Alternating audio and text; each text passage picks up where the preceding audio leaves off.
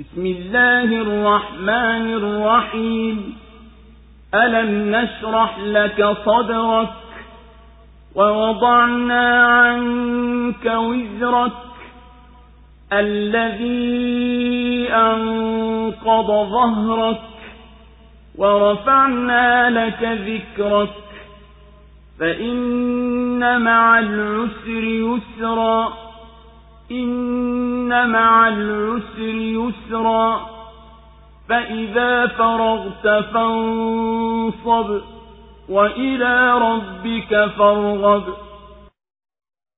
Kwa jina la Mwenyezi Mungu mwingi wa rehema mwenye kurehemu. Hatukukunjulia kifua chako na tukakuondolea mzigo wako uliovunja mgongo wako na tukakunyanyulia utajo wako, basi kwa hakika pamoja na uzito upo wepesi.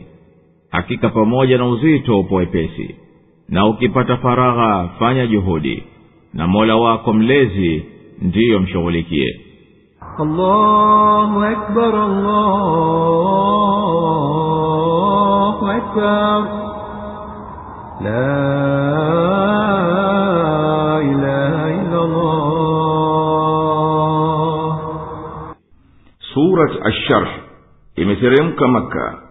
Inathibitisha sura hii kwamba Mwenyezi Mungu ameukunjua moyo wa nabii wake na akaufanya ndipo pahala pa kuteremkia siri na ilmu, na akaondoa matatizo yaliyokuwa yakimthakilisha mgongo wake, nayo ni katika mizigo ya kazi ya da'wa, yani wito, na akalikutanisha jina lake Mwenyezi Mungu na jina lake mtume katika asli ya iman na alama za dini.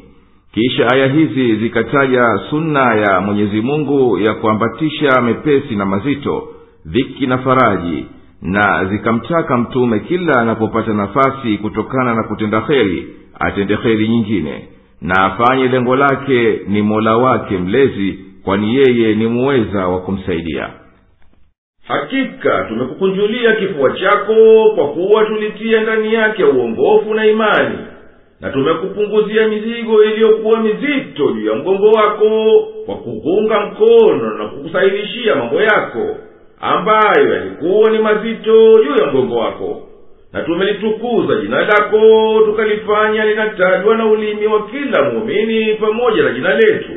Hizo ni baadhi ya neema zetu juu yako, basi kuwa na yakini na uweza wa Mwenyezi mtukufu, kwani pamoja na uzito upo wepesi mwingi unaokuja nao.